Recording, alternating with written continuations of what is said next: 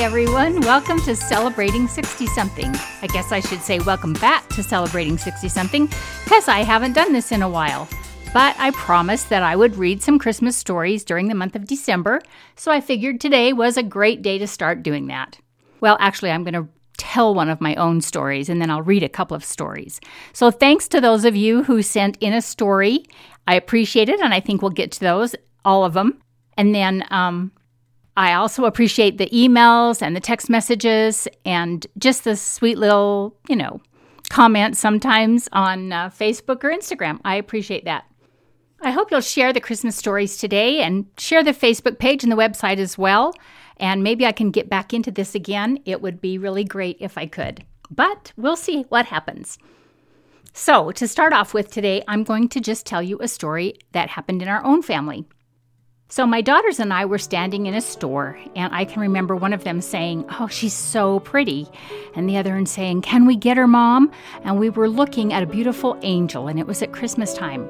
Well, I picked up the angel and I looked at the price, and actually it wasn't too bad considering that we weren't in a really uppity store or fancy store. We were just at a little out-of-the-way place in the town that we used to live in. "I think she would be perfect," I remember saying. "Let's get her." Yay! And I remember they danced and clapped and jumped around a little bit. Well, years earlier, we had moved to a large city in California when our children were really small, and Cammie, my youngest, was not even born yet. That first Christmas, we felt a little bit sad as we weren't used to Christmases with palm trees and warm weather. We'd never mowed the lawn and gone to the beach on Christmas Day, but we did that year.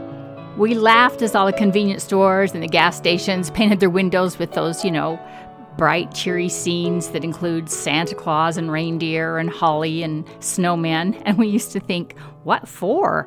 There's not even a cloud to be seen anywhere, let alone a snowflake. We also missed our families back in the Rocky Mountains where there was plenty of snow that year for Santa to land his sleigh and to make for cozy nights by the fireplace telling Christmas stories.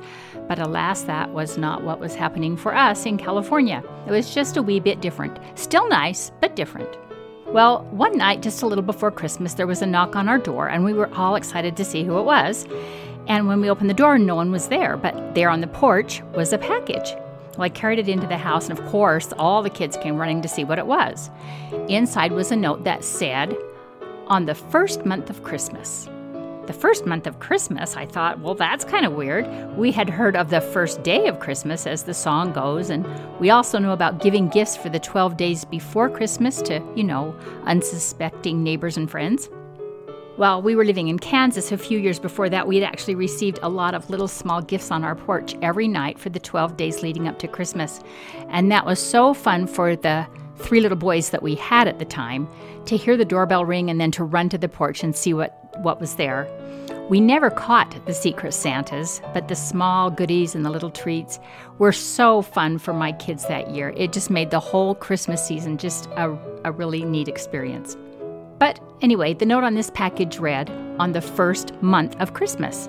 And as we read the whole poem, which, by the way, rhymed and was adorable, we discovered that the secret Santas intended to leave us a gift on our porch once a month throughout the coming year. What? I mean, wow. To always keep the spirit of Christmas in our hearts, the poem read. And you know what? They did. Every single month, on some random evening, our doorbell would ring, and there on the porch would be an amazing gift, which was always an exciting event at our house. There were sometimes adorable gardening supplies and flowers and seeds and things like that in the spring. There was barbecue and picnic items in the summer, pumpkins, there were games, things for the kids to do and play. There was always wonderful goodies and treats. But we ended up moving to a city about 60 miles away before the end of the year. But guess what? The gifts still came. In fact, it was the gifts arriving after we moved that kind of helped me discover who these wonderful secret Santas were. The father of my sweet friend Lori often came to our city on business, and he would stop by with the gifts. Now, we knew him because we had all lived in the same area and we knew each other through church. Although we knew a lot of the same people, he would never tell us who the person was that was sending the gifts or the people. But I just figured it out because I knew Lori and what a kind and wonderful heart she has. I knew it was her, along with her husband and her daughter. I hope she knows what a wonderful experience that was for our family and how it really did help us to keep the spirit of Christmas in our hearts that whole year. Our family kept on the tradition of the 12 days of Christmas. Well, with all the moving that we did, our family never could commit to 12 months of Christmas, but 12 days we could do that. So now here we are living in another state, and my daughters and I were shopping for the perfect gift for a family just a couple of days before Christmas. We had been leaving gifts on their porch, and now it was like the 22nd or 23rd of December. I thought of my sweet friend, and I will call her Sharon, and her precious 2 little girls as we wrapped up that angel that we had brought home. Sharon was married, but her husband was emotionally abusive, and I don't know what all. But I didn't like him very much. But I adored Sharon. She was wonderful. She truly was one of the kindest people I have ever known, and such a good mother to her girls. She didn't have much, not even many Christmas decorations, because of her controlling husband, but she never complained. We hoped she would like the angel. We drove to Sharon's neighborhood and parked around the corner, and the kids, sort of quietly, but not really, creeped up to the front door, and they placed the wrapped package on the porch. They rang the doorbell and then ran around the corner to the car as quickly as they could, and I just took off. Well, the next day or so, I got a phone call from Sharon. She said, "You are not going to believe this. Yesterday, my girls and I were out shopping, and we saw this beautiful angel. The girls wanted her so bad, but I knew Randy would never let me buy it. But someone has been leaving us gifts on our porch for the past several nights. They just ring the doorbell and run, and we can't figure out who it is. And last night, the gift was that exact same angel, the one that the girls wanted so much." Well, you can imagine my heart practically leaped right out of my chest. How wonderful for the girls! I'm so happy for them. But I was also happy for my kids. I could hardly wait to tell them. This is the spirit of Christmas. This is keeping Christ in your heart all year long. When you have the opportunity to do something kind for someone else, you are showing Christ-like love. I'm so, so grateful for the wonderful people who have shown our family Christ-like love in so many ways over the years. May we all keep the Spirit of Christ in our hearts this Christmas and all year long. Well, that was just my little experience that we had as a family, and now I'm going to read you a story that was sent in by one of our listeners. I love this cute little story because I can relate to it as a mom, and you probably can too. It starts out with a little quote by Taneva Jordan. It says, "A mother is a person who, seeing there are only 4 pieces of pie for 5 people, promptly announces she never did care for pie anyway." I love that. This story was sent in by Yolanda Forbes, and it was written by Jennifer Yardley Barney. I knew I was not supposed to be quite so excited. I was too old for that. At age 11, the oldest, and my mom's grown-up girl, I had to keep my cool. I was in middle school after all. But every chance I got when I was alone, I checked each present under the tree. I read every tag and felt every package, guessing at the contents within. I had examined each gift so often that I could tell which present went to which person without even looking at the tags. It had been a tough year for my family. Whenever my mom looked over at the tree and scattered presents, she would sigh and warn us, "There won't be as much for Christmas this year. Try not to be disappointed." Christmas had traditionally been a time for my parents to spoil us rotten. In years past, the presents would pile up and spill out from under the tree, taking over the living room. I had heard the phrase, "Giving is better than receiving," but thought, well, whoever said that must have been out of their mind. Getting presents was the whole point. It was the reason I couldn't get to sleep on Christmas Eve. On Christmas morning, we eagerly waited in the hallway until Dad told us everything was ready. We rushed into the living room and let the wrapping paper fly. We made weak attempts to wait and watch while other people opened their presents, but as the time passed, we lost our self-control. "Here's another one for you," said Mom as she handed me a package. I looked at it, confused.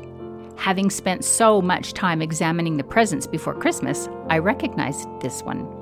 But it had not been mine. It was my mom's. A new label had been put on it, with my name written in my mother's handwriting. "Mom, I can't." I was stopped by my mother's eager, joyful look, a look I could not really understand, Let's see what's in it, honey. Hurry and open it. It was a blow dryer. Though this may seem but a simple gift, to me it was so much more. Being an 11-year-old girl, I was stunned. In my world, where receiving outweighed giving by light years, my mom's act of selflessness was incomprehensible. It was a huge act. Tears filled my eyes, and I thought in disbelief about how much my mom must love me to give up her Christmas so I could have a few more presents. I have always remembered that Christmas fondly. It had such an impact on me. As an adult with children in my life whom I adore, I can now understand my mom's actions. I see how she was not giving up her Christmas as I had thought, but was finding an even greater joy in her Christmas because giving truly is better than receiving. My mom's simple act meant the world to me. Isn't that just an adorable little story? I just think that's so sweet. It reminds me of Christmas growing up at my house because we, like the girl in this story, used to look at all the presents under the tree and try to guess what was in each one of them. But our mom kind of caught on that that's what we were doing, so from then on, she never put names on the presents. She always put a number or a color. So one year we might be silver. The next year we might be number 2. The next year we might be green. The next year we might be number 7. We never knew who was what number or what color until Christmas Eve, when she shared with us what number we had or what color we had. And it was so much fun the whole season because not only did we try and guess what was in each package, we tried to guess what number or color each other was. So that was a lot of fun. Okay, I have another story here. This one is called The Christmas Wreath, and it is by a man that some of you may recognize. His name is Glenn Rawson. He has a radio program and he shares stories all the time. In fact, he's known for his wonderful, wonderful stories. Well, this year he's put out a new book and it's called Tell Me the Stories of Christmas. And so I picked up the book and I read through a couple of them. And I thought, well, maybe I could share a couple of those on my podcast. So I wrote to Mr. Glenn Rawson and asked him how he felt about that. And he said that would be just fine. So I am going to read to you tonight the story of the Christmas wreath. The other day, something occurred to me that entirely changed my perspective on Christmas. It started with something a young friend of mine said. He said Christmas should mean everything the Savior means.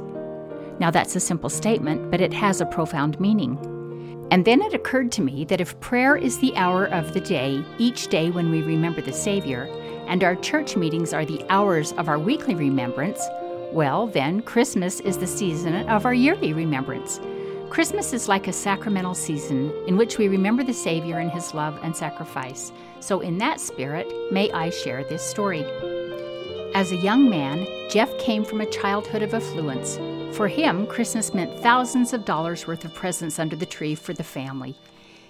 He loved to see the Christmases like the ones that he remembered, where each child had 15 presents under the tree.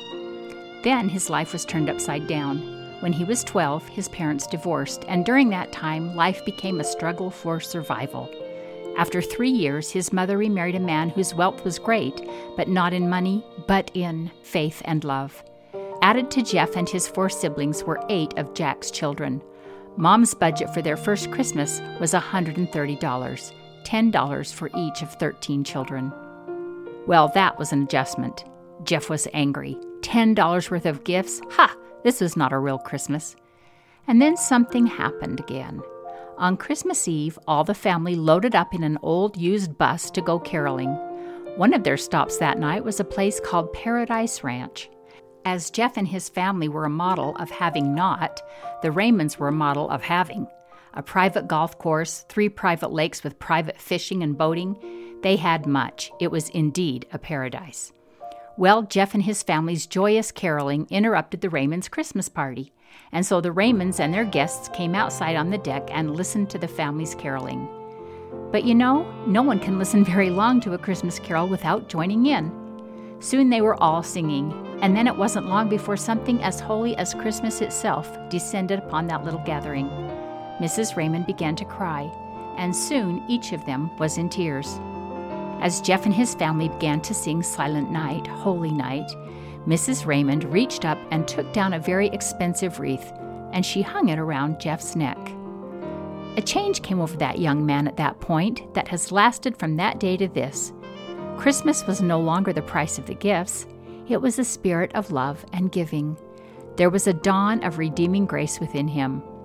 Now today, many years later, and with travels all over the world, Jeff and his family still have and still cherish that wreath. It has become a symbol of the love and the sacrifice and the sharing that is Christmas. May it be so with you, and Merry Christmas to you. That story was adapted from an experience by Jeffrey Clark Bettinger. Well, I think that's going to do us for our first time of reading Christmas stories in the month of December. But I will be back hopefully next week with some more Christmas stories. I hope you will join me. Hope you'll continue to check out the Facebook page and the Instagram and the website. And check back often to see if I actually got a podcast out. That would be great. Thanks for listening. This is always a lot of fun for me, and it feels good to be back doing it again. Is it too early to say Merry Christmas? Okay, I will just say happy shopping. How's that? Happy shopping, and I will see you next week. Bye.